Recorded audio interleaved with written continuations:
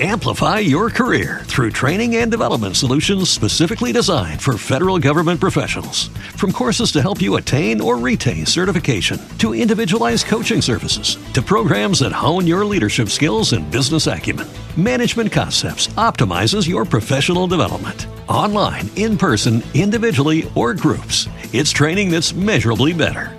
Learn more at managementconcepts.com. That's managementconcepts.com. It's time for the Rip City Drive. The Rip City Drive with Travis Demers and Chad Dewing on your home of the Blazers, Rip City Radio.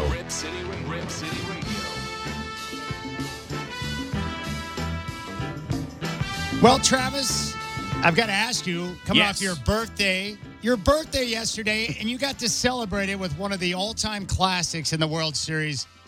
Some wild things in L.A. last night with the Dodgers and Astros. Yeah, that was one of the greatest World Series games, one of the greatest baseball games that I've ever seen. And just, it was so crazy because there were a ton of just weird things that don't ever happen. And for one of those to happen in a World Series game, you're like, okay. But for all of them to happen in the same game, from the ball being thrown off of Laz Diaz's leg to Puig throwing a hissy fit in the right field corner after allowing a ground rule double, to the ball bouncing off of Taylor's hat, just all of this crazy stuff. And then, 5 home runs in extra innings. It was unbelievable. Yeah. So you got to tell me, your wife was going to surprise you with a birthday meal. You didn't know what it was. What'd she make you? Yeah, she made me this really good Thai chicken with Thai chicken and noodles with some vegetables. It was really good. Are you big on Thai? Not particularly, but this dish I like a lot. It's one of my favorite dishes that she makes. And then we went and got ice cream. I paused the World Series game and we went and got ice cream. Where'd you go? This place. Is it out in Sherwood? Yeah, this place. I'm not sure if it's pronounced Handles or Handels. Mm-hmm. It was awesome. Good, That man. place is fantastic. I thought about you last night. I was like, dang, Travis is celebrating his birthday, and he loves baseball, and this game is just absolutely wild. Yeah, it was just a nice, relaxed night. We've got something going on tonight. But, yeah, last night was just nice and relaxed, exactly what I want. All right, we got more in the World Series coming up at 4. And also, Trav, he truly is one of the all-time greats. You could probably make an argument he might be the best basketball player of all time. The one and only Oscar Robertson is going to join us on this show today at 4:17. Can't wait to talk to the Big O today in a little over an hour from now. The first man ever to average a triple-double in an NBA season. Unbelievable. The Big O coming up at 4:17. The Blazers going to be in action tonight. The Clippers are in town. One of my favorite teams. Glenn Rivers, Blake Griffin, DeAndre Jordan, with or without Chris Paul. I despise the Clippers, and I can't wait to see the Blazers drop the hammer tonight. I feel the same way, and Doc Rivers is the most overrated coach of this generation, maybe even of all time. Well, Trav, yesterday we talked about the Blazers winning ugly and why that was a great storyline coming off that home opener against the Pelicans. But the other exciting part about this year so far through 4 games has been the commitment to the defensive end of the floor. There's just a different attitude with this team. Yep. We can all see it. You see it like we do. But it's coming with leadership. It's not just a matter of having Nurkic, a true center, in there, but you're seeing different guys step up. But with any basketball team, there's always a captain. Here in Portland, it's Damian Lillard. Take a listen to this, and I want to see if you pick up on the same things that Travis and I did. This is Damian Lillard talking about this renewed focus on defense, but more importantly, what he has learned himself after the last couple of years about the defensive end of the floor. Being a better team defensively more consistently is how we take that next step. And I know that, the guys, I know they follow me. They follow my lead. When things aren't going well, I know they look to get me the ball and set screens and see if we can get it going. On the defensive end, they haven't been able to look to me as that guy. I just felt like it was time that I stepped it up on that end of the floor and took the challenge of being a good defensive player. I always told you guys, I never felt like I was a bad defensive player. I just think it was certain sacrifices and certain things that I needed to make in order to be better more consistently on that end. And I came into camp and my mind was made up that I was going to be more physical, I was going to be more active, I was going to be more vocal and take more pride in it. And I think everybody else came with that same attitude, and we all pretty much agreed that if we were a better defensive team, that we could have a special year. Never had trouble scoring the ball, so that's pretty much what it's been, just wanting to take that next step. I get tired of hearing about, well, he does this and this and that, but, he doesn't play defense. And it matters. So, that's pretty much what it is. Travis. At some point in summer. I've got to talk to you about this. With Damian Lillard, last year you and I talked about defense over and over and over again. And the reason why is because they were just awful on defense. It was a major problem, and we knew that they weren't going to be able to get to where we wanted them to be unless they started playing defense. And that's why the question came up, can you win a championship with Dame and CJ together in the backcourt? And I remember telling you on more than one occasion, I hope that the Blazers will go out and hire a defensive coach who can be the bad guy, who can get up in Dame and CJ's craw and let them know how bad they are defensively. And the reason why, I thought they might be delusional when it came to understanding how poor on defense they were.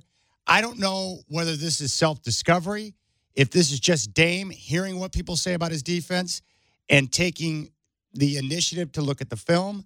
I don't know if this is someone close to him communicating to him. Maybe it's Terry Stotts. Maybe it's the coaching staff. I don't know. But that's a guy right there that obviously is aware, and now he's making an effort to improve on that end of the floor. And he's right, Trav.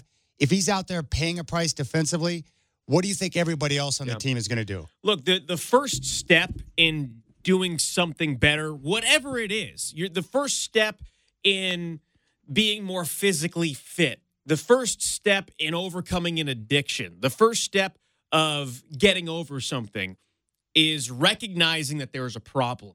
You can't fix something if you aren't aware that there is an issue somewhere. That's true. Damian Lillard, before this comment, right, or before this summer, before this season, whatever, and he mentioned it right there. How many times has he said to anybody who would listen, I'm not a bad defender. I am not a bad defender. You might not believe you're a bad defender, but everybody else does because we watch the game and we can see that you are a bad defender. And if you don't want to admit that to yourself, you are never going to be a better defender. He still won't admit that he's a bad defender. He still won't admit that, you know what, just haven't been very good with that. But he did finally say, I need to be better, and I need to take it upon myself to be better so the rest of my team is going to follow. Because if I just play my offensive game and I don't do anything else, then other players are going to see, you know what, if the best guy on our team doesn't have to worry about defense, maybe I don't either. And that's not exactly a professional way to look at it, but that's what he's saying, is that if he, who is the best offensive player on this team, says, I've got to be better defensively, the rest of the cast will follow. And he's absolutely right. Without defense, this team is not going to get any better. They're not going to be a top 3, top 4 seed in the Western Conference. They're not going to consistently win a playoff series or 2 playoff series or have any chance of going anywhere beyond that, because when your defense doesn't exist, you are capped out. You are capped out in the regular season. You are capped out in the postseason. And if you can get better defensively without adding anybody else, and the players that you have now grow defensively, you're going to be better, and you will attract other players to come play for you. Exactly. Think of it like this, Trav. You run the station. You're the program director. If you're telling people to be on time and show up to work on time, and yet you're late pretty much every day, people are not going to respect that. They're not going to listen to you. Here's the importance of Dame setting the tone defensively now. He, unlike anybody else on the roster, it's not Nurk, it's not CJ, nobody. He has the most powerful voice. And this is what I respect about Dame. It was the same last year when it came to the struggles. He was the same voice with the same demeanor through the good times and the bad. He was constant, which I respect. But now, because he is the leader, if he's over there busting his tail, getting to a pick and roll and playing defense, he can look to CJ, he can look to Nurk, he can look to anybody else on the roster and say, look, where are you at on that? He can hold people accountable because he's willing to pay the price now. This is a great sign. They're already improved defensively, and we know about the hustle plays and the toughness. This is setting the right tone for the Blazers moving forward. Yeah, it absolutely is. You have to be able to set that tone earlier in the season because this isn't something that you can do in December or January or February. You have to set this tone early. Teams don't change who they are midway through the season. This is something you have to get out in front of it early. Coming up next, we're going to be joined by the television pre- and post-game host for the LA Clippers and former Clipper himself, Corey Maggette. We've got a chance for you to win Blazers-Warriors tickets in the Bay. This is the Rip City Drive with Travis and Chad, and you're home of the Blazers, Rip City Radio. The Rip City Drive with Travis and Chad. Do it till you're satisfied. The Rip City Drive with Travis and Chad on Rip City Radio. Chad, before we get to our next guest, we have an opportunity to send one of our Blazer listeners to the Bay Area. Right now, we have your chance to win a trip for you and a friend, if you have any friends, to see the Blazers at the Warriors on December 11th. When we call your name, you'll be entered into our drawing to win 2 tickets, hotel, and airfare, thanks to our friends at Delta Airlines and Battery Exchange. Batteries for everything with 12 locations to serve you. All right, the next name is Jennifer Guyman, Guymon, Jennifer Guyman. You have 15 minutes to call 503-248. Amplify your career through training and development solutions specifically designed for federal government professionals. From courses to help you attain or retain certification, to individualized coaching services, to programs that hone your leadership skills and business acumen, Management Concepts optimizes your professional development. Online, in person, individually, or groups, it's training that's measurably better. Learn more at managementconcepts.com. That's managementconcepts.com. With Lucky Land Slots, you can get lucky just about anywhere. Dearly beloved, we are gathered here today to... Has anyone seen the bride and groom? Sorry, we're here. We were getting lucky in the limo and we lost track of time. No, Lucky Land Casino, with cash prizes that add up quicker than a guest registry. In that case, I pronounce you lucky. Play for free at LuckyLandSlots.com. Daily bonuses are waiting. No purchase necessary. Void where prohibited by law. 18+. Terms and conditions apply. See website for details. 0620.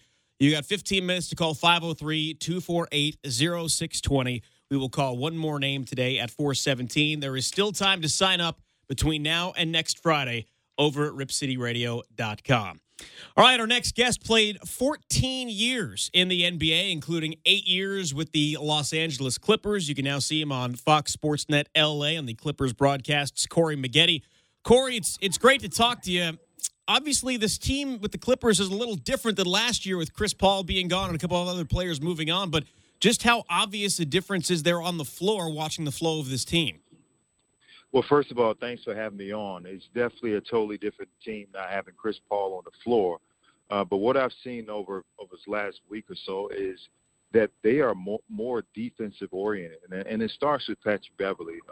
He's like the junkyard dog on the defensive end, and he gets everyone else fired up on the floor. And you can see as well as Blake Griffin, it seems like this guy hasn't had an injury or surgery in the last few years during the playoff time, but he's playing unbelievable basketball right now.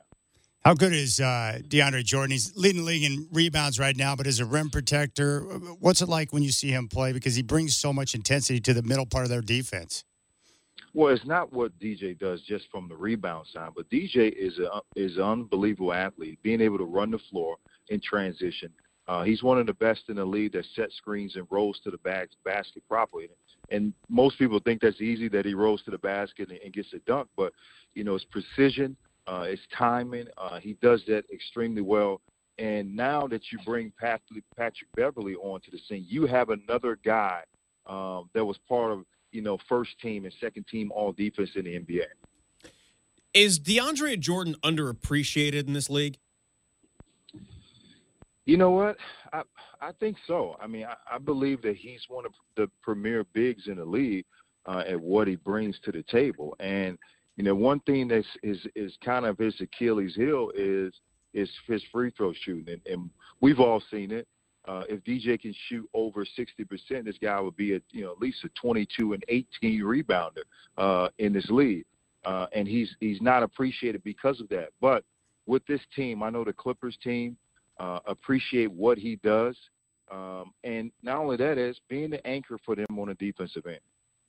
Former Clipper, now television analyst Corey Maggette here on the Rip City Drive with Travis and Chad.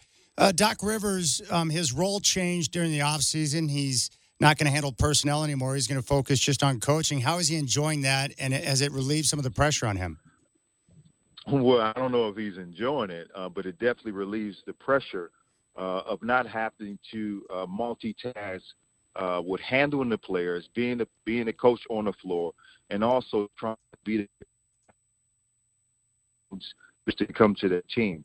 I think for now, he has one job, and that's to focus on and coaching. And I think right now he's in a great place, and he has his ball club playing basketball.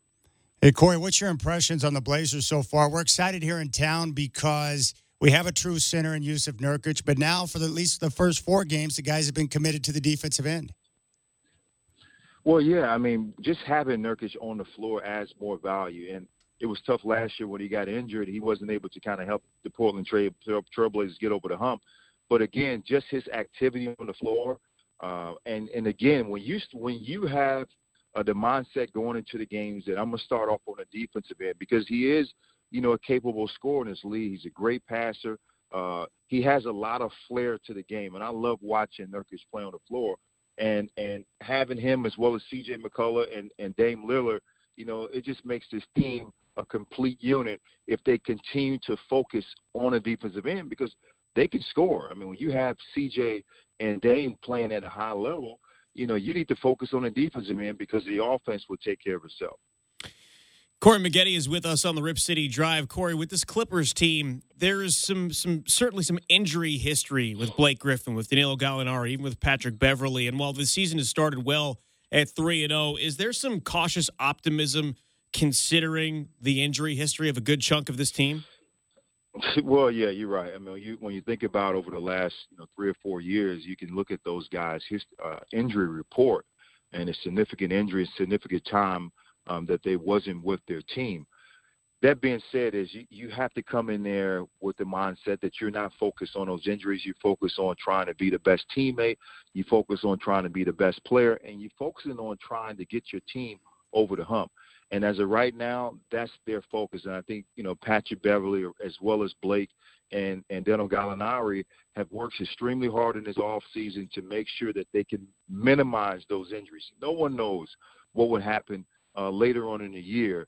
But I know, of course, the coaching staff and the training staff have really been cautious on the way they handle Blake, as well as Blake basically listening and, maybe not overtraining as much, setting himself up for those injuries.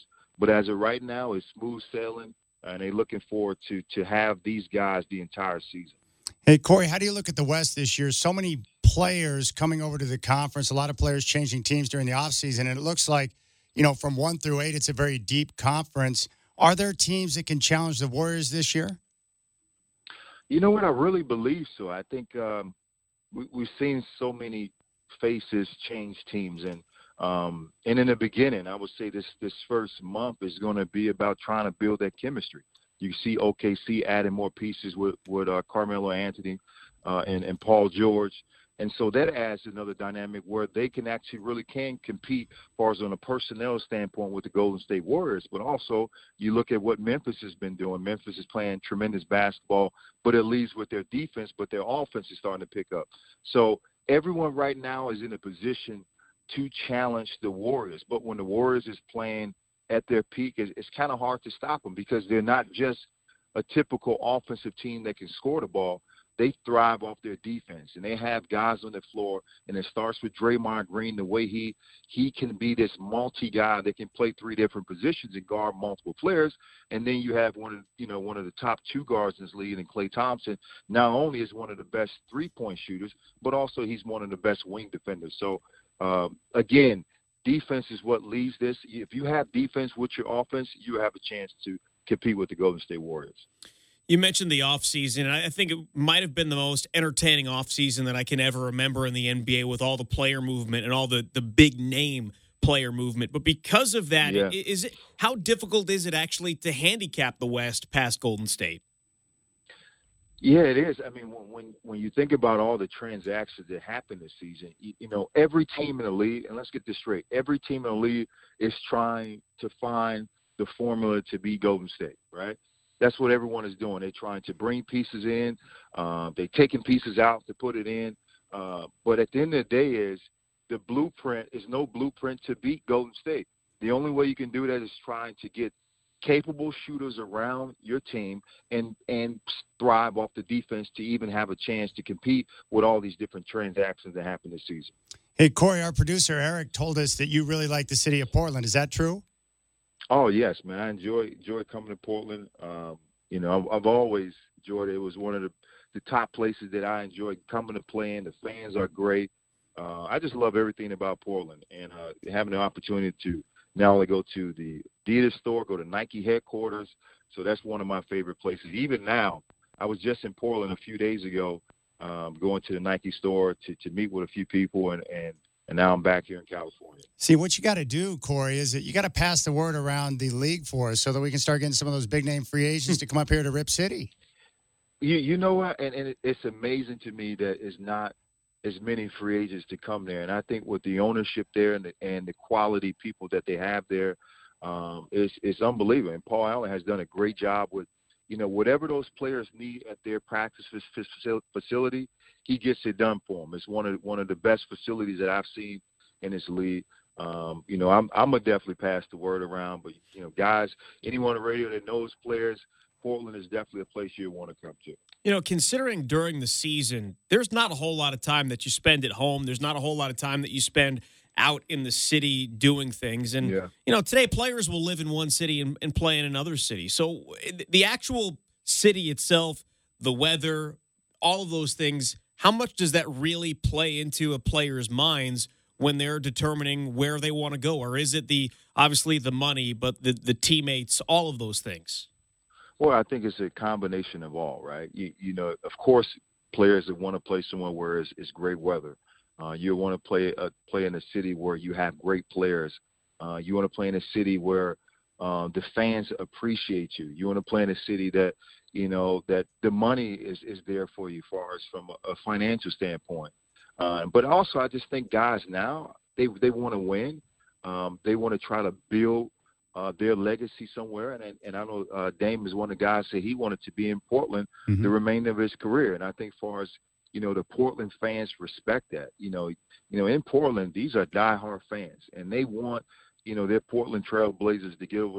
Amplify your career through training and development solutions specifically designed for federal government professionals. From courses to help you attain or retain certification, to individualized coaching services, to programs that hone your leadership skills and business acumen, Management Concepts optimizes your professional development. Online, in person, individually, or groups, it's training that's measurably better.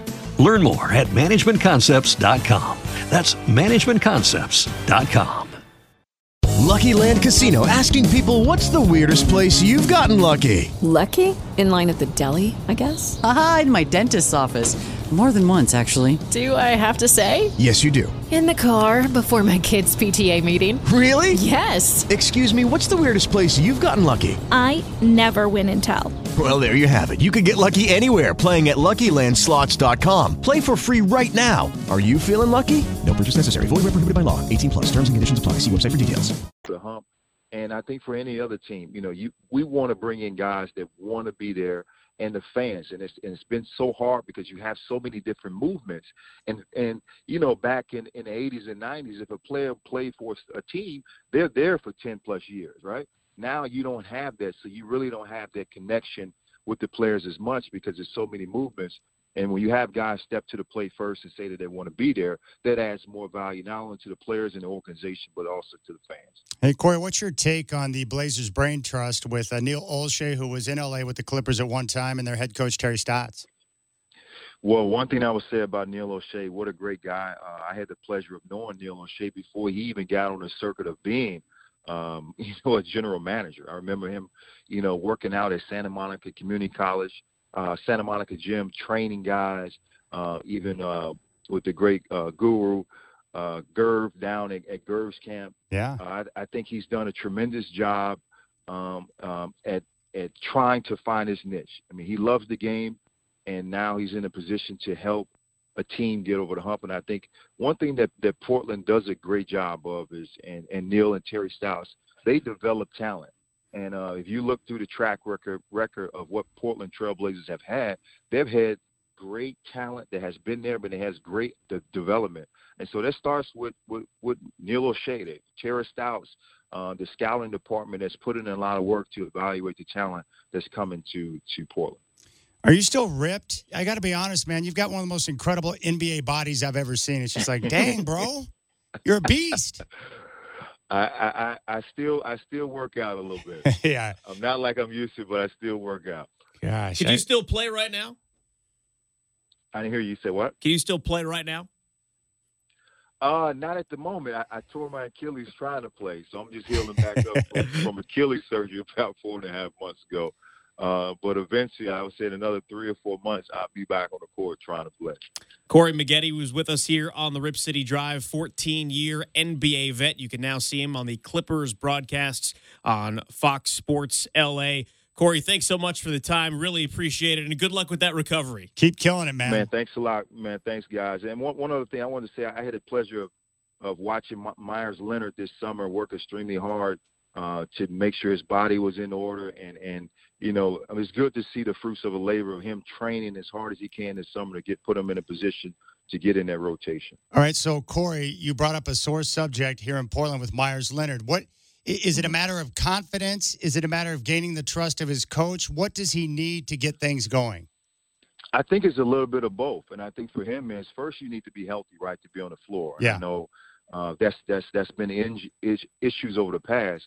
But, again, having the confidence on the floor, that means it starts with the coach. The coach have confidence in you. That means you're going to play more minutes. If you have confidence in yourself, even when you have those setback games, you're going to be able to bounce back even better. And I think it's a combination. I think if Meyers continues to have that and continue to work and train like I seen him this summer, train to make sure his body was in order, he would be one of those key guys because when you're at 7 feet, and you can stretch the floor and shoot threes, you add a whole dimension to the game. Now you take the defenders away from the paint and you give CJ, you give Evan Turner, you give Dame these driving lines to the basket to score easy buckets.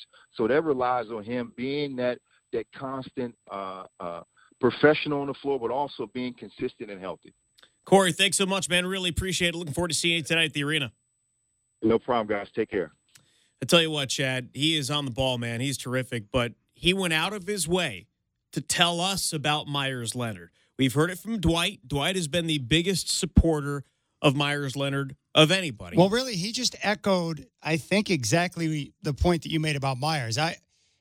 When I would say things like he's got no chance, he's done, you think that it's more about just being in a different place, a fresh start in a different environment. I do think it's that. Meyers Leonard is a talented basketball player.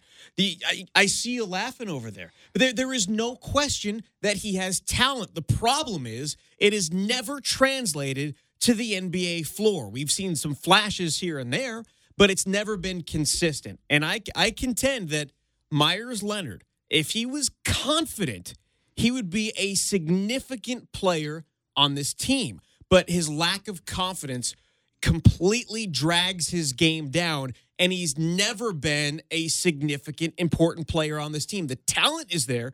The ability is there.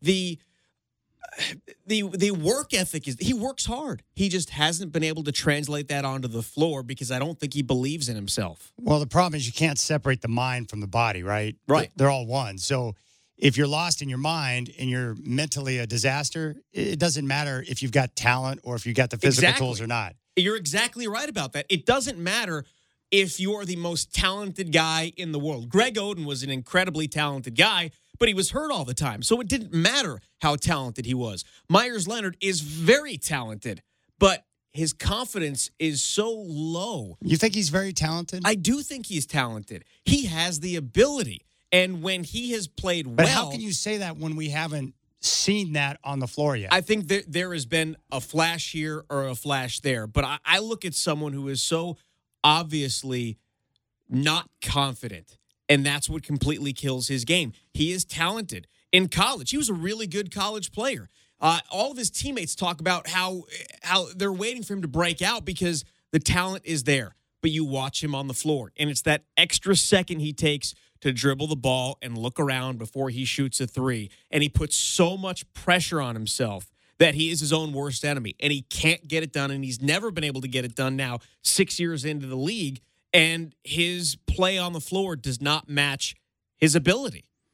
Yeah, I just don't see it. I definitely agree with you. I don't think he has confidence, and I know Terry Stotts, like I've said time and time again, he'd rather run his head through this brick wall behind me than he would play Meyers. Yeah.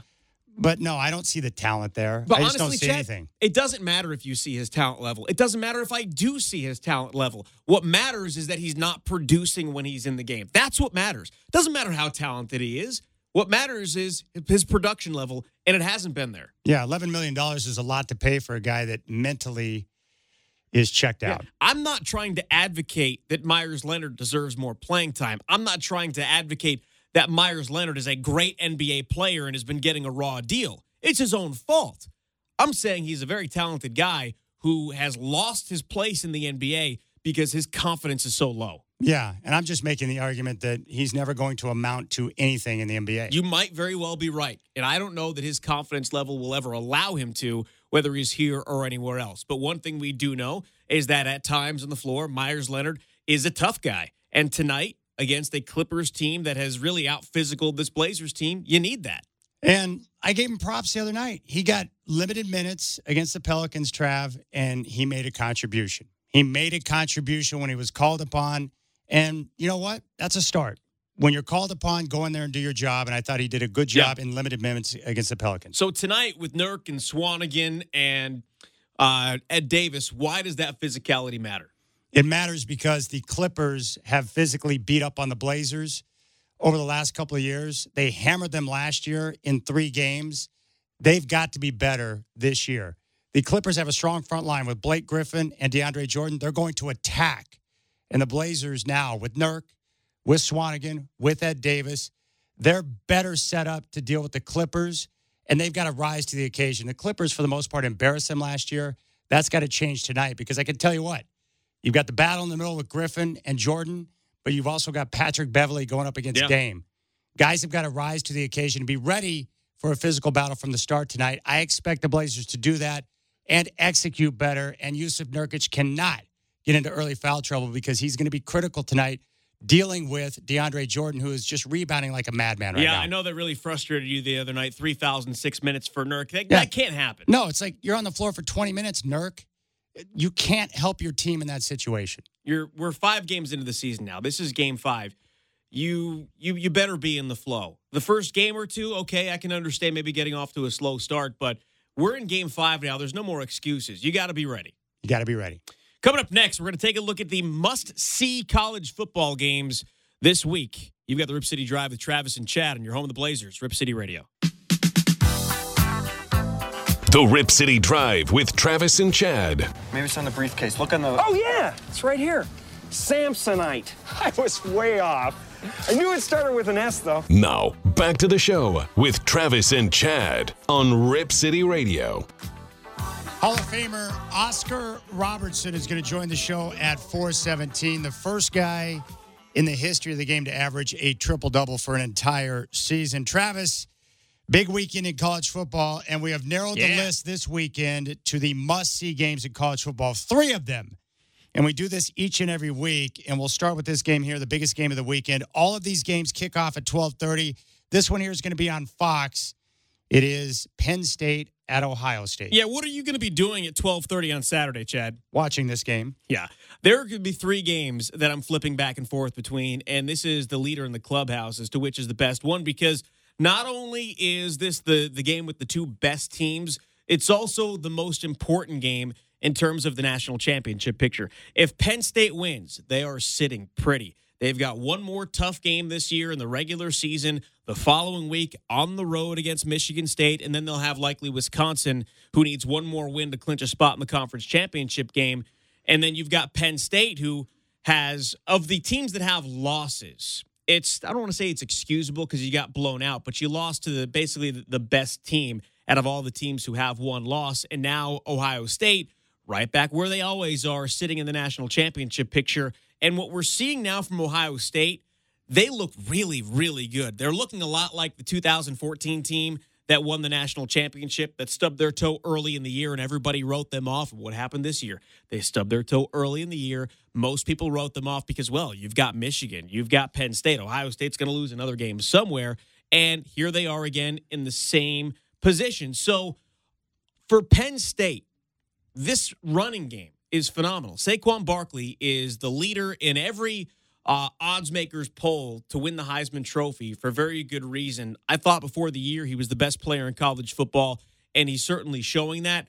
But it's not just Saquon Barkley. You've got a quarterback in Trace McSorley who is one of the best in the country, and that's partially because the defense has spent so much time focusing on what Barkley does that something has to give at some point, and that tends to be the passing defense for other teams against Penn State. But they completely embarrassed Michigan last week. If this was at Penn State, I would easily pick Penn State to win this game by 10-plus points.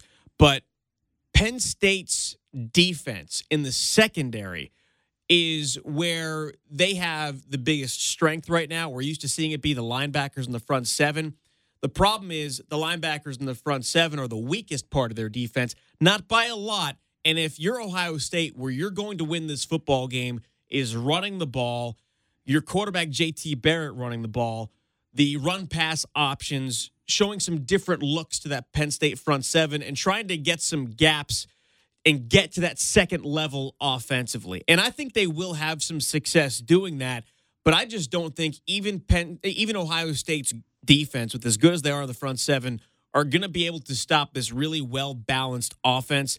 I think Penn State wins a very, very close football game in the neighborhood of 31-30, something like that. All right, next up, North Carolina State at Notre Dame on NBC. Again, you've got two teams that still have a legitimate chance to play for a national championship. Early in the season, I didn't give Notre Dame enough credit. I really didn't, because I didn't think their quarterback position was good enough. And Brandon Wimbush has been pretty good this year, but it hasn't been about Brandon Wimbush. It's been about Josh Adams, who is now a legitimate Heisman Trophy candidate for the Notre Dame run game. He was very, very good last week, 191 yards against USC. He has been so good. But you saw what Georgia and Michigan State both did. They were able to stop the run a little bit. And what NC State can do, they're not a great pass defense, but they are a very good run defense. So if NC State is going to have a chance, they've got to stop the run game. NC State still has a chance. Their only game that they have lost this season was week 1 by 7 points to South Carolina. And they've won every single game since. They still have some big games later on this season, and they have a chance. They still play Miami. So for Notre Dame, who is about a touchdown favorite in this game, can you control the clock and can you wear down NC State's defense by pounding it and pounding it and pounding it and then using play action to get a big play downfield? And I think they can. This is going to be a very, very tough game. I like this to be more of a defensive, low-scoring game, but I like Notre Dame to win this one 27-20. And NC State, not just Miami, they've still got Clemson on the schedule too. They do. I mean, they have a very tough schedule. If either one of these teams win out, they're going to validate their spot in the national championship game, Chad. I think Notre Dame, even with a more difficult schedule, has a better chance of doing that. And I don't even know if they have a great chance of doing that themselves. But after this elimination game, Notre Dame is going to be the one that's still standing. We're taking a look at the must-see games this Saturday in college football. Finally, I wouldn't have thought this at the beginning of the year, but ESPN2, you got TCU at Iowa State. Both teams ranked, obviously TCU undefeated. Yeah, and look, Iowa State has had some very big wins. Unfortunately for you, that game against the Sooners, they went into Norman and they won that game. And then last week, they beat up on Texas Tech, who is a good football team. Texas Tech played Oklahoma State very tight until the closing minutes of that game. Iowa State has turned out to be pretty good. The issues that they have been offensively. Their defense has been very, very good this year. But what's the quarterback situation look like? Quarterback Joel Lanning for Iowa State, he missed that game against Oklahoma. I don't think he's good enough, and I don't think his receivers are good enough to consistently win big games. And I've heard that eventually this Iowa State passing game is going to click. I don't see it. I don't see that happening. Their offensive line is not very good. And when your offensive line isn't good and your quarterback and your receivers aren't great, eventually, even though you're ranked and even though you've won some big games, eventually it's going to catch up to you. And I think it is going to catch up to Iowa State in this football game. TCU's defense hasn't been as good since the Oklahoma State game as they were in that game. The problem is Iowa State just can't score consistently. And if TCU puts up a couple of big plays and gets up early in this football game, I really don't see any way that Iowa State is going to compete. And Vegas thinks so too. Iowa State TCU is a 23-point favorite, and for good reason. They clearly have the better offense. I think the defenses are a wash at this point, but I just don't see Iowa State, even at home, getting their offense on track enough to compete in this football game. Well, I tell you what, if you've got nothing going on Saturday, 12:30 is the time. These are the games here, Trav, at 12:30. Penn State at Ohio State, Georgia at Florida, TCU at Iowa State, NC State at Notre Dame, UCLA at Washington, Michigan State at Northwestern. It's pretty darn good lineup. Unbelievable, man. That's crazy. And you've got the 9 a.m. game if you want to whet your appetite a little bit earlier. Number 11, Oklahoma State at number 22, West Virginia, 9 a.m. on ABC. I mean, Mason Rudolph has been phenomenal. Will Grier is the most underrated quarterback in college football. The over-under in this game is 73. If you like offense and you want to wake up with some fireworks, that's the way to do it. It's going to get good. Oklahoma, Texas Tech at 5 o'clock on Saturday, and this starts an important stretch for the Sooners. Texas Tech, Oklahoma State, TCU. Boom, boom, boom. Yeah. And you want to call it Elimination Saturday? Well, NC State and Notre Dame, one of those will be eliminated. Penn State, Ohio State, somebody might be eliminated. And then Clemson, Kelly Bryant's coming back this week, or he's supposed to. They're playing a really good Georgia Tech team. So if Clemson loses that football game, they'll be knocked out. The national championship picture on Monday is going to look a whole lot clearer than it does right now. Love it. Absolutely love it. Oh, by the way, who do you like in the Pac-12 South? I still like USC. To win the South? Yeah, I still do. And what about the North? Washington. Yeah, definitely Washington. Over Stanford? Yes. Even though Stanford hosts them at the end of the year? Yeah. I think Stanford's going to lose another game somewhere, and Washington doesn't lose more than one more game. How many yards does the tailback go tonight against Oregon State? Is he playing? I mean, that's the question. What I read earlier today is that Bryce Love... It's going to be a game-time decision, Yeah, a game-time decision. So I don't know if he plays, how much is he going to play? Is he going to play 2 quarters? Yeah, he'll rush for 175 and 3 touchdowns if he plays a half. That's if he plays. But if I'm David Shaw, I sit him. Let him get another game rest. We're going to talk to Hall of Famer and one of the all-time greats. Oscar Robertson will join the show at 4:17. Warm-up with the Trailblazers and Clippers starts at 5. And up next, the significance of last night's Game 2 of the World Series. How is that game going to be remembered 10, 15, 20 years from now? Travis is going to tell us. It's the Rip City Drive with Travis and Chad here on your home of the Blazers, Rip City Radio. It's time for the Rip City Drive. The Rip City Drive with Travis Demers and Chad Dewing on your home of the Blazers, Rip City Radio. It's a Blazers game day warm-up. We'll start with me at 5. Clippers are in town tonight. Game tips off at 7. In 16 minutes, we're going to be joined by Hall of Famer Oscar Robertson here on the Rip City Drive. But Travis, you brought up a good point earlier today. You know, the 1988 World Series, last time the Dodgers were in. Yeah.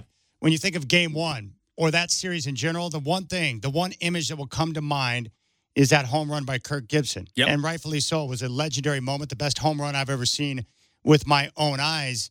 But Game 2 last night, extra innings, Astros get the win 7-6 over the Dodgers. How is that game going to be remembered 10, 15, 20, 25 years from now? You know, it's funny. A lot of people have asked me that question today, and I've watched every World Series game for the last 30 years. Maybe every pitch. Maybe I missed a couple of pitches here and there. But I think about the best World Series games that I've ever seen, and obviously...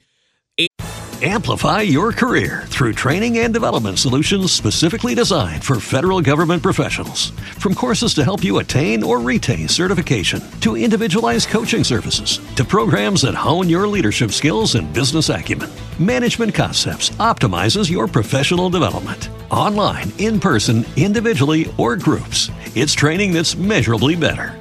Learn more at managementconcepts.com. That's managementconcepts.com.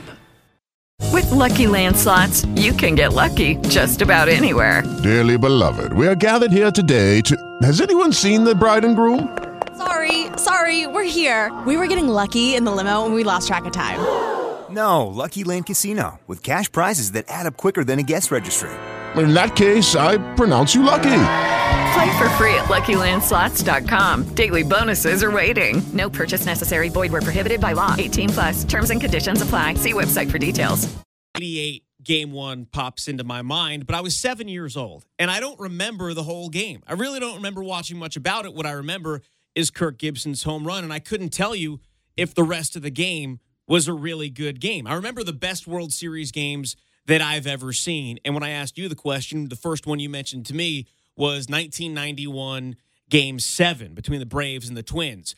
It was a scoreless game going into the 10th inning, and Gene Larkin had a base hit to left field that drove in Dan Gladden to win the game. Jack Morris went 10 scoreless innings in that game. John Smoltz went 9 scoreless innings, and people don't remember that the Braves should have won that game in 9 innings, but Lonnie Smith misread a play in the outfield and held up coming around third when he probably would have scored. That was an unbelievable game. I think of Game 6 in 2011 between the Cardinals and Rangers. I think of 3 of the different games in the 2001 World Series. There are a lot of different games that you think of. The Mets-Royals game a couple of years ago that went extra innings. Just phenomenal baseball games. But last night was different because it was easy for me to have my attention completely on that baseball game. But people who weren't big baseball fans were watching that game and couldn't turn away because it was so compelling and so many crazy things happened. And the little things here and there, the ball that bounced off of Taylor's hat in center field and right to the left fielder, and that might have saved a run. Yasiel Puig freaking out because the ball bounced off of his glove into the stands for a ground rule double. The attempted pick play in extra innings that was thrown off of second base umpire Laz Diaz's leg. 5 home runs in extra innings, back and forth and back and forth.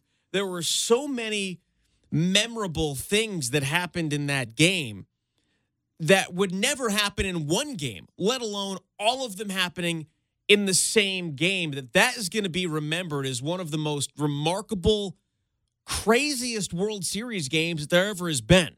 It was so unpredictable. I think that's what I love so much about postseason baseball is that you get a game like that and you can't predict what's going to happen in a baseball game. Playoff baseball is phenomenal, and last night was a great example. That's not the best game I've ever seen in the World Series. I'm going to go with that Game 7, 91 with the Braves and Twins, but that's right up there because it was so wild with all the different events. I was convinced when Puig came up at the end of the game, I was convinced he was going to hit a home run and tie the game with the way the ball was flying out. I was shocked when he didn't.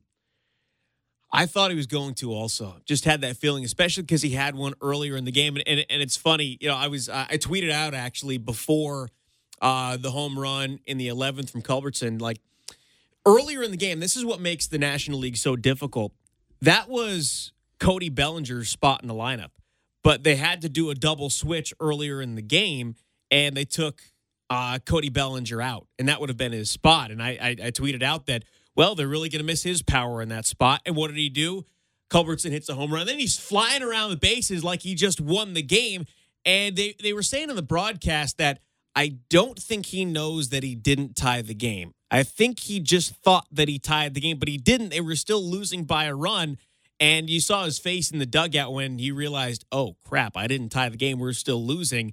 But just the little things that happened. Rich Hill being taken out in the 4th inning, which I think was the right call because while he pitched well, he was getting hit hard. You just had some really, really good defense and some fortunate plays behind him that if he stayed in for another inning or two, he would have got lit up. And I think Roberts made the right move by pulling him at that time. There were just so many little things in that game that made it so compelling. And your point that it was unpredictable.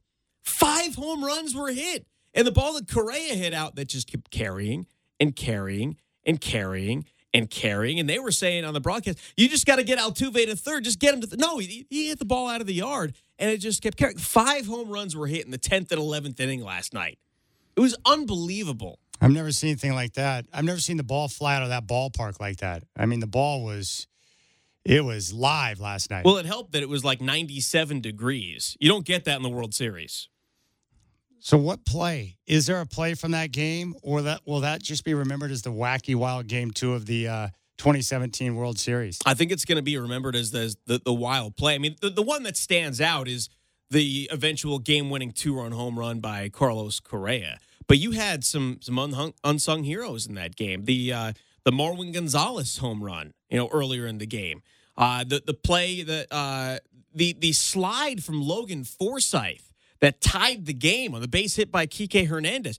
It was a great throw, and the slide that he made to get around McCann at home plate. I mean, that's one of the all-time great slides in Major League history. If that's the game-winning run, we're talking about that slide 20 years from now from Logan Forsythe as one of the great slides in Major League Baseball history. I was thinking about that when after the replay in slow motion. I was thinking, how long has he had to practice and to work on those particular type of moments to be able to slide like that without even giving it a second thought? It was the execution was perfect. It was. And then you've got Kike Hernandez at second base with 2 outs in the bottom of the 10th inning. Yes. And the attempted pickoff play goes off of the umpire's leg. The way where that ball was going, and with Hernandez's speed, he might have been able to score on that play. And if he does, the game's over and the Dodgers win on a stupid attempted pickoff at second base. I know you like the Dodgers in 6. Yeah. You still feel the same? Yeah, I do. I mean, look, they were going to lose 2 games somewhere if they won the game, if they won the series in 6. So now it's 1-1. They'll lose at least one of the games in Houston. I don't know which one, but now you've got Yu Darvish pitching in Game 3 against Lance McCullers Jr. I give the edge to Darvish, who's been phenomenal in the postseason. And McCullers has been really good, too, and he pitched on short rest coming out of the bullpen in Game 7 against the Yankees. I don't know how rested he is at this point. I still give the edge to the Dodgers. I think they win Game 3, lose Game 4, and come back with Kershaw, win Game 5, and get Game 6 at home. I would consider you a baseball purist. You love the game of baseball. Absolutely. How much did you enjoy the fact that other people were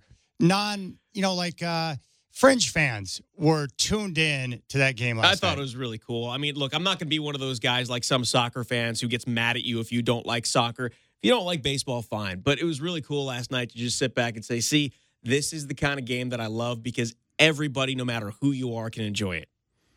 He's the first player ever in the history of the NBA to average a triple-double for an entire season, gold medalist and Hall of Famer. Oscar Robertson is going to join the Rip City Drive with Travis and Chad coming up next. The Rip City Drive with Travis and Chad. Want to ring the bell? All right. Ding, ding. The Rip City Drive with Travis and Chad on Rip City Radio. Hall of Famer Oscar Robertson in just a moment, but Travis, fly away to the Bay. That's right. We've got your chance right now for you to win a trip for you and a friend to see the Blazers and Warriors on December 11th in Oakland. You'll have 15 minutes to call 503-248-0620, and you'll be entered into our drawing to win 2 tickets, hotel, and airfare thanks to our friends at Delta Airlines and Battery Exchange. If you have not signed up yet, you still have time. Go to ripcityradio.com, go to the contest page, and sign up. We will be announcing a winner, 5:15 next Friday, November 3rd. Our next name is Mike Swift. Mike Swift, you've got 15 minutes to call 503-248-0620. Mike Swift, you've got 15 minutes to call 503-248-0620 to be entered into the drawing to see the Blazers and Warriors in Oakland on December 11th. It is 4:17 on the Rip City Drive.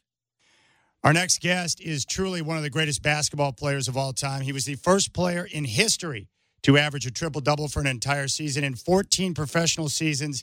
He was a 12-time All-Star and 11-time member of the All-NBA team. It's our pleasure to welcome Hall of Famer, Olympic gold medalist, and NBA champion Oscar Robertson to the Rip City Drive with Travis and Chad. Oscar, good afternoon. We appreciate your time. Thank you. It's my pleasure. You were born in Tennessee, and you grew up in Indianapolis. I read where you grew up very poor. Your family couldn't afford a basketball, so you learned how to play the game by throwing tennis balls and rags bound with rubber bands into a peach basket. Is that how it went down?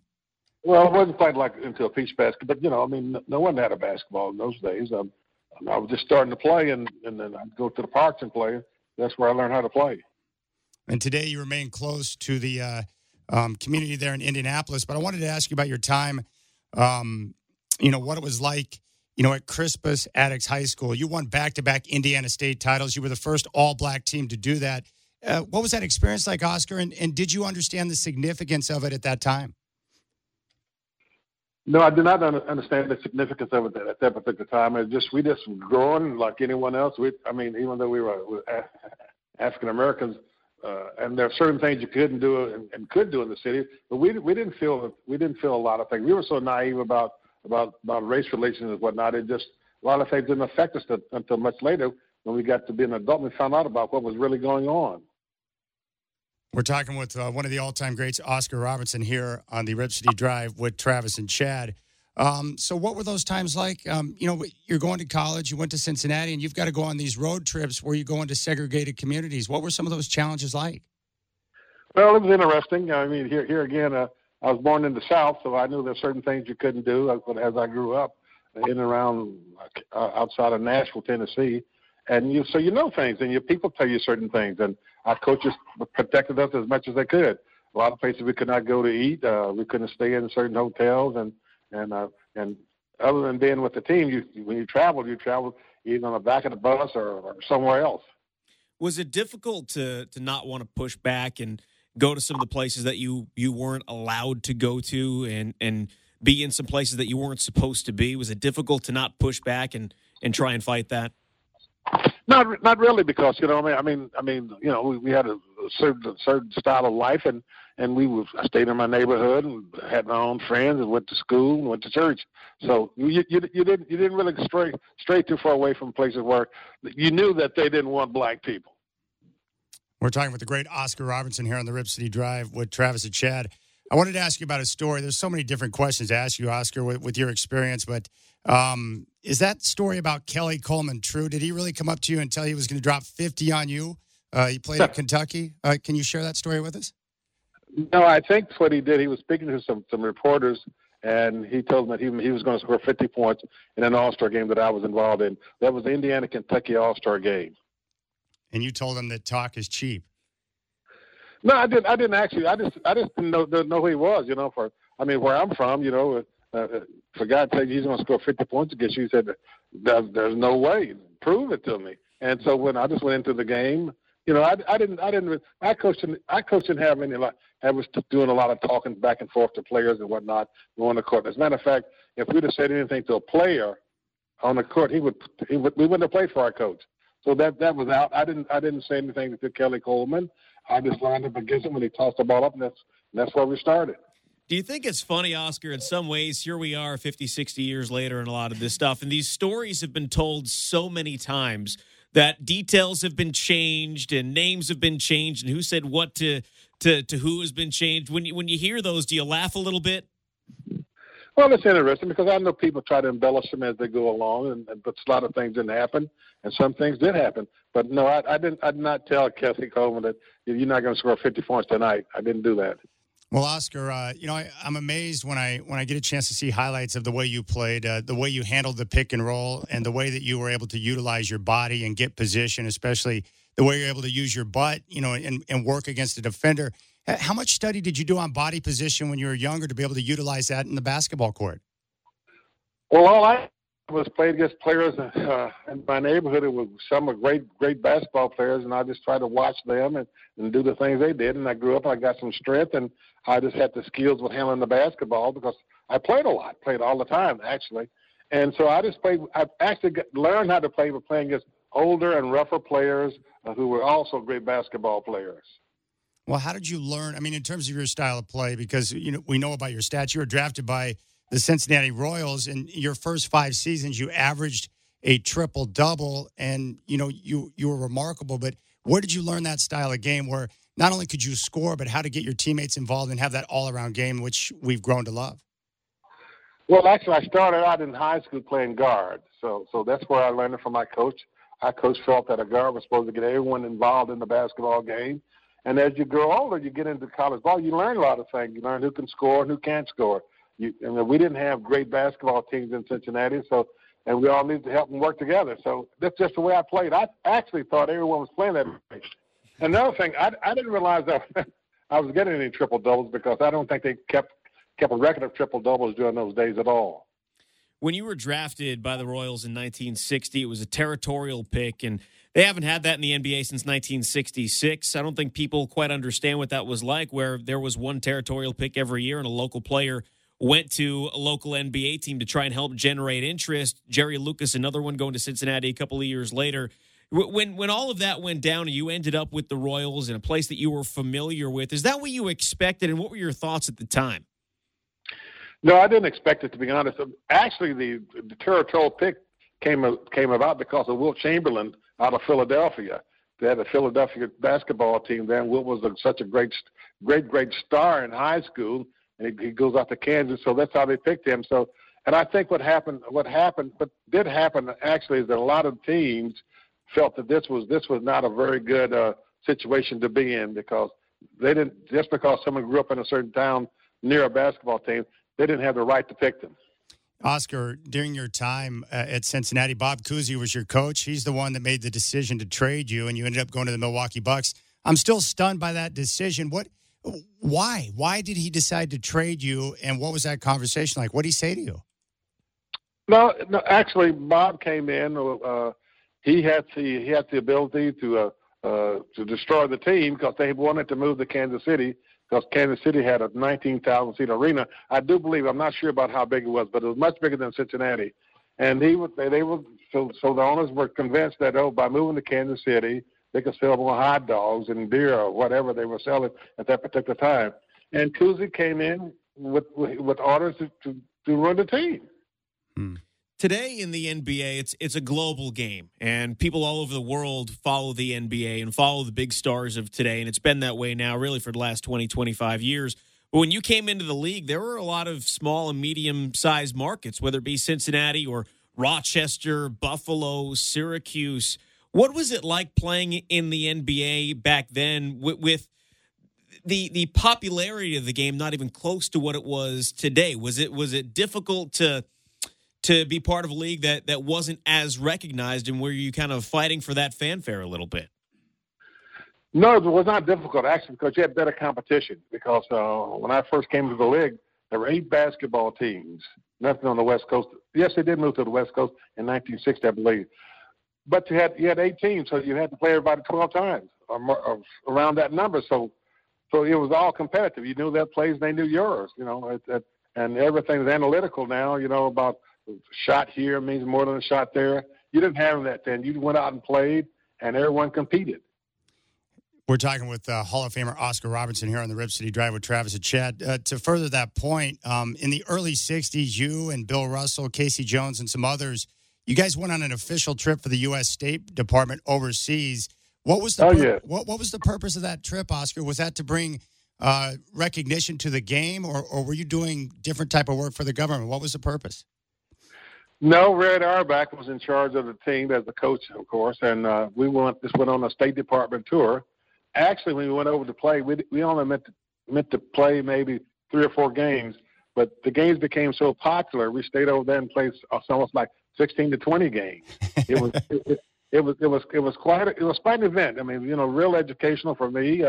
I'd never been over that part of the country other than going to Rome for the 1960 Olympics. So it was great. I mean, we had a nice time. The people were very nice, and they saw great basketball from the USA. Today's game, because of AAU basketball and players changing teams so frequently, it seems like everybody on the floor is buddy-buddy, and the conflict isn't quite there the way it was in the 80s and in the 60s.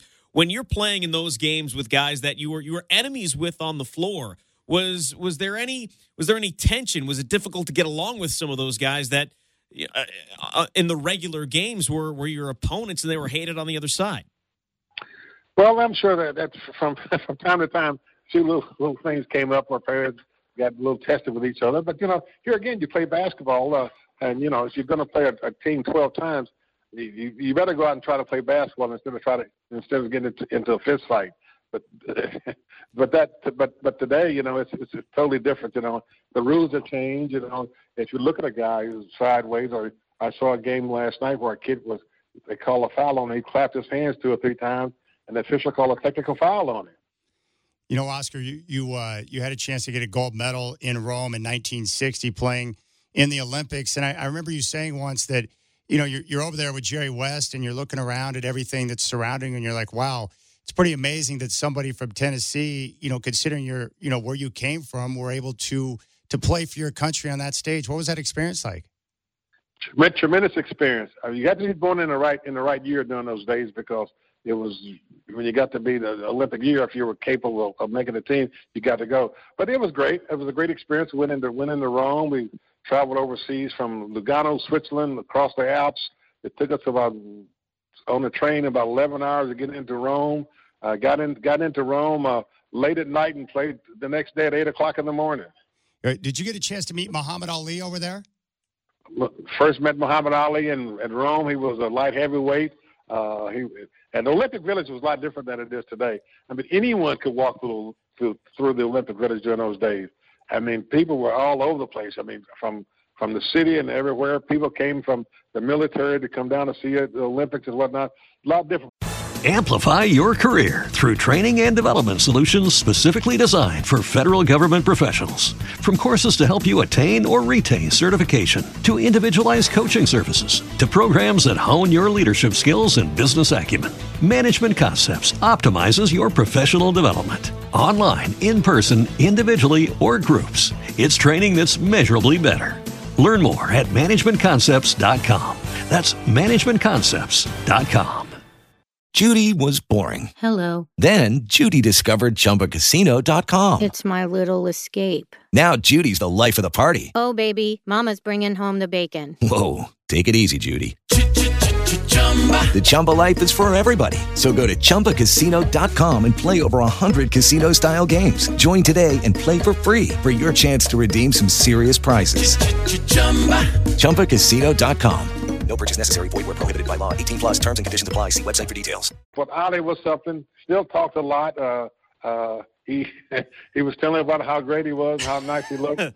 and people followed him around like as you can imagine that. As an athlete and a competitor yourself, when you hear Muhammad Ali, just being Muhammad Ali and saying all the things you just mentioned, do you kind of roll your eyes a little bit at a guy who's that cocky, or are you like, okay, I can believe this? No, I knew Ali. I mean, Ali was a different type individual, and maybe he did think he was the greatest, because he went on to prove that. Because over the years that Ali was the greatest spokesman for boxing you ever did see.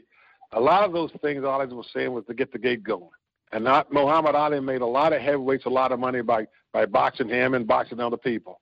We're talking with Hall of Famer Oscar Robertson here on the Rip City Drive with Travis and Chad. You're the MVP that you won, some 50 years ago. I just think it's impressive that you were able to win an MVP during your time, because that was the day and age of the big man. How were you able to get that done with so many great bigs in the game at that time? Very difficult, because that's particularly true what you're saying, is that no other one other than a big man, because they were saying how important a big man was to the game of basketball. And guards, no matter what you did, you didn't have a shot at winning the MVP award at all. In 1962, when you finished with that, you averaged a triple-double, and Bill Russell wins the MVP, but Wilt Chamberlain averages 50 points a game and finishes second. Were you disappointed? What were your thoughts back then, considering you had such an incredible year, but there you were finishing third behind the two big men, Bill Russell and Wilt Chamberlain? Well, actually, I wasn't aware of what I did, to be honest, because as I said before, they didn't keep the stats like they do now. But I thought Wilt should have won the MVP award that year, not Russell. How in the world does somebody average 50 points over the course of an entire NBA season? It was amazing. Is that the big guy was so dominant inside, and to be honest, they kept the ball on Wilt, and a lot of other players who played with Wilt didn't achieve their greatness at all. But Wilt was a tremendous athlete, and I think by him by him scoring 50 points a game really helped the NBA, because people wanted to see him play on television. In those days, you only had one game. That was every Sunday afternoon. Although now you have a game on 2 or 3 games a night, and some of the games are really not very worth watching, to be honest. Hey, Oscar, I heard you say once that to go up and compete against the guys you did during your era, that it gives you some sort of a badge of honor. How so? Well, because I think that if you play against people, you got 8 teams, you got maybe 80 guys in the league, and you know, they're great players. You know, during those days, it didn't matter whether you were a great rebounder or a great defensive player. If you couldn't score, it was very difficult to play basketball. Now it's a lot different. You know, now, you know, you have a lot of great basketball players, and the rules have changed quite a bit. If you notice over the years, they changed rules to accommodate certain basketball players. That's true. No, they really do. The era of Jordan, and I guess after Kareem left, they had a rule about a center had to leave the basket if his man went outside. He had to go outside and guard his man. Years ago, Russell, Chamberlain, Nate Thurman, and Kareem, and if their man went outside, they stayed underneath the basket. Who do you enjoy watching play today? I like several teams playing. You know, I like to see San Antonio, Cleveland, Golden State, like Memphis. I like to see them play. But it's just that you get to a certain point. A lot of games are not that competitive because of the nature of the play. And although the players that play well, they'll hit a 3-point shot. It makes them look great. And I think this is why you have a lot of people talking about analytical basketball. And analytical ball is great, I guess in football and baseball as well. But unless you can hit the ball or throw a ball or if you can score, unless you can score, it's not very analytical. Hey, Oscar, you know, you played during a time, and I don't think a lot of the younger NBA fans here in town understand this, but it was a little over 50 years ago that there was an all-star game in Boston, and you wanted to get your player rep, Larry Fleischer, at the time to represent you guys in meetings with owners. Can you tell us about the standoff that went down that day before the all-star game? Yes, I can. We were notified by Larry Fleischer that the owners would not recognize him as being our executive director. So we got both teams in the locker room in the All-Star game, which was held in Boston, and went over the situation and said, you know, we were told that he would be able to do that with Larry Fleischer, I'd say, as our executive director. Then right before the game, we were said, hey, they backed out. They went back on their word. So we said, well, okay, if that's the case, we're not going to play the game. And, you know, as a matter of fact, that was the first All-Star game on television. So it was very important to the owners. We didn't know about the TV until a little later, but the owners had made a deal with the television studios or networks, and so therefore we had to play the game. I mean, for them to say that we cannot have our representative to represent us was terrible. In general, back then, just how much tension was there? The stories in Major League Baseball with free agency, Curt Flood, Don Drysdale, those are very well publicized stories, but you don't hear as much of that with the NBA. How much tension was there back in the day regarding all of those things, free agency, compensation, revenue split, all of it? Well, it's very difficult because if you were a player rep back in the days when I played, if you were down of a star-type quality, they'd get rid of you. And there was, very, very little meal money. You flew on the first plane going because you didn't want to take a chance on missing a game. And everybody flew coach initially. But now I guess you can see the situation. Everyone has a private plane, and they all stay in suites, and they get maybe, I don't know what, $100 and some, maybe more for meal money. It's all changed. Not only that, every team has a trainer, and at every basketball game you got to have a special doctor there in case something happens to you. You get a broken leg or arm or knee or something. Yeah, because, Oscar, you wrote once that you just hoped that someday you would have a contract where you would get paid if you got hurt. I can't believe it. You were taping your own ankles. Teams didn't want to send trainers or doctors on the road trips, and you guys were staying in second-class hotels. That's so foreign to what we see in the NBA today. It is. It's the way that the game has changed. Right now, you see players making a lot of money, and if they're getting to a point now where if a guy wants to miss a game, it's a stiff penalty.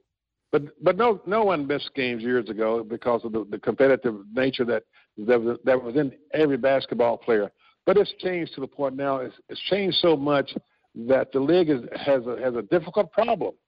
The game was so popular years ago, starting in the '60s and up to the day now. Now they're trying to keep it going, and fans have gotten so used to players playing now. They're looking for other things to do. Now I think at the All-Star game they're going to change the way they pick the All-Star players now. When you see guys sitting to rest or taking a night off, and the NBA has to step in and change the rules because they don't want players sitting on nights that could be on national TV. What do you think? Well, they've done it before. I mean, I know that San Antonio did this quite a few times with some of their players when they knew they had to league, their League One as far as a conference. And the people think that they have a right to see LeBron play if he doesn't want to play. If he wants to sit out and rest, so be it. But this is what you have today, because you might not play that team but once away and once at home, and people want to see him play. But this is what it has evolved to a point now where if you're 10 up, you got your conference won, why should you risk your players? You play some of the guys who never get to play very much. But now it's all changing now, I believe. We're talking with Hall of Famer Oscar Robertson here on the Rip City Drive with Travis and Chad. One of the issues we have here in Portland, and this is a great basketball community, Oscar, but the problem is small market that's tucked up in the Northwest, and it's hard to convince free agents to come to this town to play basketball. What are your thoughts on, the big markets, the small markets, and what teams can do, teams like Portland, to be able to compete with the Golden States and the other big market teams in the NBA? It's going to be very, very difficult to do that because I was in the same situation. I came to Cincinnati. No one, I don't know. I guess a lot of people in America never came to Cincinnati. The big items were Boston, New York, Chicago had a team initially. You still have a team. They had a team. I think they might have moved someplace. But anyway, they got a team back, and also to the West Coast. So this is true, I mean, but what happens, everyone in small cities tell you, well, we can't afford to pay you what Curry makes down at San Francisco. Well, then don't compete. Don't buy a team then. Because, well, the reason I said that is because even though they'll tell you they can't pay you, but they want you to perform. And if you're a top player, you want to get top money. But in those days, they didn't want to do that. They didn't want to do it at all. And I was a victim of that, I must tell you. Oscar, the Portland Trailblazers were founded towards the latter part of your career, the last 3 or 4 years. What were your impressions when you played here in Portland of the city, the fans, the Old Memorial Coliseum? What stands out to you about the games that you played here? Well, it's a nice city. I mean, we just went in night before, day of, played the game, and left the next morning. I think that Walton was drafted by Portland to begin with. If I'm not mistaken. Yeah. Yes, he was. So that helped quite a bit. But Walton was not the player when he first came into the league that he involved into, because I guess he was he didn't eat meat or anything. So I guess he was like 7 foot and weighed like 210 pounds. So that's not going to get it done if you're playing center during those days, because some of those centers were big and rough and strong as could be.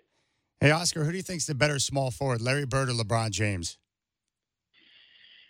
I don't. Well, LeBron plays all over. I think that if LeBron played Larry Bird, he'd beat him in a one-on-one game.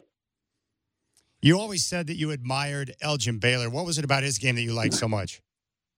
Well, it's really amazing to me how Elgin has slipped through the vices of players telling you what a great player he was. And I don't know why. I don't know the reason for that, but Elgin Baylor was terrific. I mean, Elgin Baylor, when he went to the Lakers from Minneapolis, they moved from Minneapolis to Los Angeles.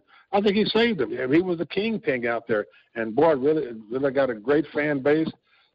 But I don't think people who today realize what history means to them, and whatnot. A lot of them didn't see Elgin play, but for them to say that this guy's better than Elgin Baylor, there's no way of proving that. I mean, I saw Elgin Baylor play, and I see some of the guys playing now, and I think Elgin Baylor was a much better forward. Hey, Elgin, can you tell us about the honor you received from the Children's Museum of Indianapolis? Oh, goodness. I'm one of the fortunate players it's going to have a statue made there. They got a tremendous complex there, and they're gonna talk about the athletes who contributed a lot to society, not only on the court but off the court as well. Well, I think that's wonderful because you've put a lot of work and time and resources into that community there where you grew up in Indianapolis. So I think that's terrific. I wanted to leave you with this, and we appreciate you being so gracious. But Chuck Daly was always one of my favorite coaches, but he once said this, that if Oscar Robertson and Michael Jordan played at the same time, there would be a great debate on who was the best ever. What's your reaction to that? Well, it probably would have been. Michael Jordan was a tremendous basketball player. And I think what really helped Michael Jordan, they put Scottie Pippen in the backcourt and let Jordan play forward. Jordan finished plays. Scottie Pippen started plays. I know myself that I didn't fear playing against anybody, but I never went into a basketball game with talking about how I'm going to do against certain players. I went out there as a team player, trying to figure out what my team could do to win the game. Were you surprised that Russell Westbrook was able to go the full season and average a triple-double? What was your reaction to that and the way he handled his business? No, I wasn't surprised after seeing him play. I mean, times have changed. You don't have dominant centers like Wilt Chamberlain, Russell, Nate Thurman, Kareem, Willis Reed, Walt Bellamy, who's going to get you 17 to 20 rebounds a game. You don't have that anymore. If a big guy can get 2 or 3, 4 or 5 rebounds, they say it's great. He's a Hall of Famer, a gold medalist, and an NBA champion, and without question, one of the absolute best to have ever played the game. It's Oscar Robertson here on the Rip City Drive with Travis and Chad. Oscar, Travis and I really appreciate your time. Thank you for being so gracious, and I appreciate all the work you've done in the community, but just great to talk basketball with you, man. You're one of the greats. I appreciate it. Thanks for calling. I love it, Travis, that he, when I asked him about, the Chuck Daly quote about MJ and Oscar, if they played at the same time, that there'd be a good debate on who was the best ever. And he goes, yeah, probably. Yeah, there would be. Yeah, I'm as good as Michael Jordan. That wasn't overconfidence. That's just a guy knowing that he is one of the all-time greats. Our lives are better for having that conversation. Well, Dwayne Wade apparently is going to head to the bench in Cleveland. I'll tell you who made that decision next. It's the Rip City Drive with Travis and Chad here on your home of the Blazers, Rip City Radio. Hey, it's Dan. And Nigel. From Rip City Mornings. Today on the show, Nigel and his mom bonded over baseball. Dame now loves Patrick Beverly. And CJ told us that in the NBA, a foul's a foul unless it's not. Yeah, the NBA made that whole Bucks-Blazers ending as clear as mud. Tomorrow, we've got Lee Sterling and his expert picks, along with Clipper and Beaver games to talk about. We'll see you Friday at 6 a.m. Now let's get back to your Rip City Drive with Travis and Chad. I think I put the emphasis on the wrong words on that sentence. We've all thrown down a couple of bucks on a game, right? Win some, lose some. But Travis and Chad take it a step further. They bet on the Hawaii game. One of the degenerates bet on the Hawaii game. It's time for the Degenerate Dime of the Day on the Rip City Drive. Brought to you by DPI Solar. Imagine if you never had to pay an electricity bill again. Visit DPISolar.com. All right, Chad, I've had a rough week after 2 awesome weeks back-to-back. Last night I took the Nuggets. That was a disaster against the Hornets. You had the Timberwolves. Didn't work out against Detroit. Listener Matthew took the Dodgers. Lost with the Astros. So we all lost last night. Yeah, I need a bounce-back game, so I'm going to turn to my Portland Trailblazers tonight, -2.5 against the L.A. Clippers. I'm going to take the Ravens, -3 against the Jay Cutler-less Miami Dolphins. And listener Matthew tonight, what did he have? He's taking New Orleans at Sacramento. Boogie! Boogie going back to Sacktown. Awesome. He trashed on the town, the franchise, and now he's going back. That should be quite the spectacle. That's exactly what it'll be. It'll be a spectacle. What's more likely, he gets ejected or drops 40 and 20? Yes. He'll get ejected after dropping 40 and 20. He's so good. He's such a clown, but what a good player he is. And they'll find a way to lose because that's exactly what would happen. That's New Orleans basketball for you. It really is. Dwayne Wade in Cleveland. He ousted J.R. Smith as the starting 2 guard on that team, and J.R. Smith was not very happy about that. No. But now everything's okay because J.R. Smith is the starter and Dwayne Wade is on the bench. Was it Dwayne Wade's call? Tyronn Lue's call? Well, this is a mess. And right now, neither 2 guard, whether it's Dwayne Wade or J.R. Smith, are playing good basketball right now. But the 3 games, Travis, that Dwayne Wade played at 2 guard were the 3 worst games in his starting NBA career. The 3 worst. Not good basketball. And I like how this whole narrative, the story is being painted now that, Dwayne Wade is deciding to make this move to the bench because it's better for the team. Well, if you read between the lines, that's just flat out a lie. Yeah. It's poppycock. What I think is going on here is this. and it ties into Kyrie Irving. First off, the Cavs went out and got D-Wade, and they brought him in, and of course we know that he and LeBron are great friends. Well, if I had to guess, after those 3 games, which I just said are the worst in his starting career, LeBron probably looked at Wade and was like, wow, this is not the same D-Wade that I played with in the first couple of years in Miami. He's old, he's washed up, and he's not the same guy. I still like him, but he can't play. And then he made the decision that, hey, we got to move him back to the bench and get J.R. Smith back in the starting lineup. Younger, better body, and he can be more active out there. I think that's exactly how it went down. But if you take it a step further, I would guess that these are the types of things as to why Kyrie Irving wanted out and is now with the Boston Celtics. And that's because the way the structure and everything is set up in Cleveland, LeBron James calls all the shots. Yes, he does.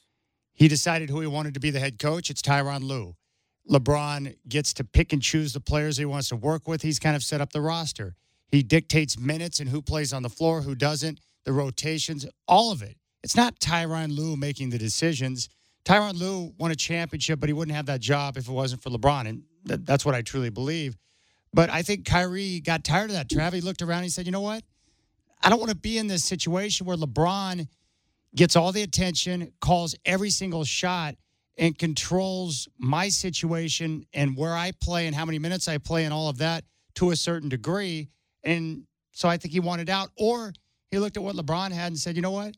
I want that exact same thing. I want to be in a situation where I can dictate and have that type of power. I get it. Yeah, I get it. But when you read the headline, it's like Dwayne Wade's a proud player, right? He's a champion. He's one of the best. He's one of the all-time best, Trav. He really is, and so is LeBron James. But do you think that he actually, because he's one of the all-time best, do you think D-Wade would actually go, yeah, I'm going to go to the bench? No, of course he didn't say that. He didn't say he's going to the bench. Somebody else decided that because he's not going to willingly give up his starting spot. And you know what? If LeBron James is the one who dictates all that stuff, I think it's worked out pretty well for him. He's been to 8 straight finals. He won 3 of them. Yeah, I think if anybody has the credibility to dictate some of those things, it's LeBron James. And fine, Kyrie, you don't want to have those things dictated to you. Well, wherever you go, somebody's in charge. Whether it's the coach, the GM, LeBron, you can go somewhere else, but you're not going to win. So good luck. What a mess. All right, Blazers and Clippers coming up. Tip off at 7 here on Rip City Radio. I've got Trailblazers warm up for you next. Big challenge, big test. I'll tell you why. It's the Rip City Drive with Travis and Chad here on your home of the Blazers, Rip City Radio. Amplify your career through training and development solutions specifically designed for federal government professionals. From courses to help you attain or retain certification, to individualized coaching services, to programs that hone your leadership skills and business acumen, Management Concepts optimizes your professional development. Online, in person, individually, or groups, it's training that's measurably better. Learn more at managementconcepts.com. That's managementconcepts.com.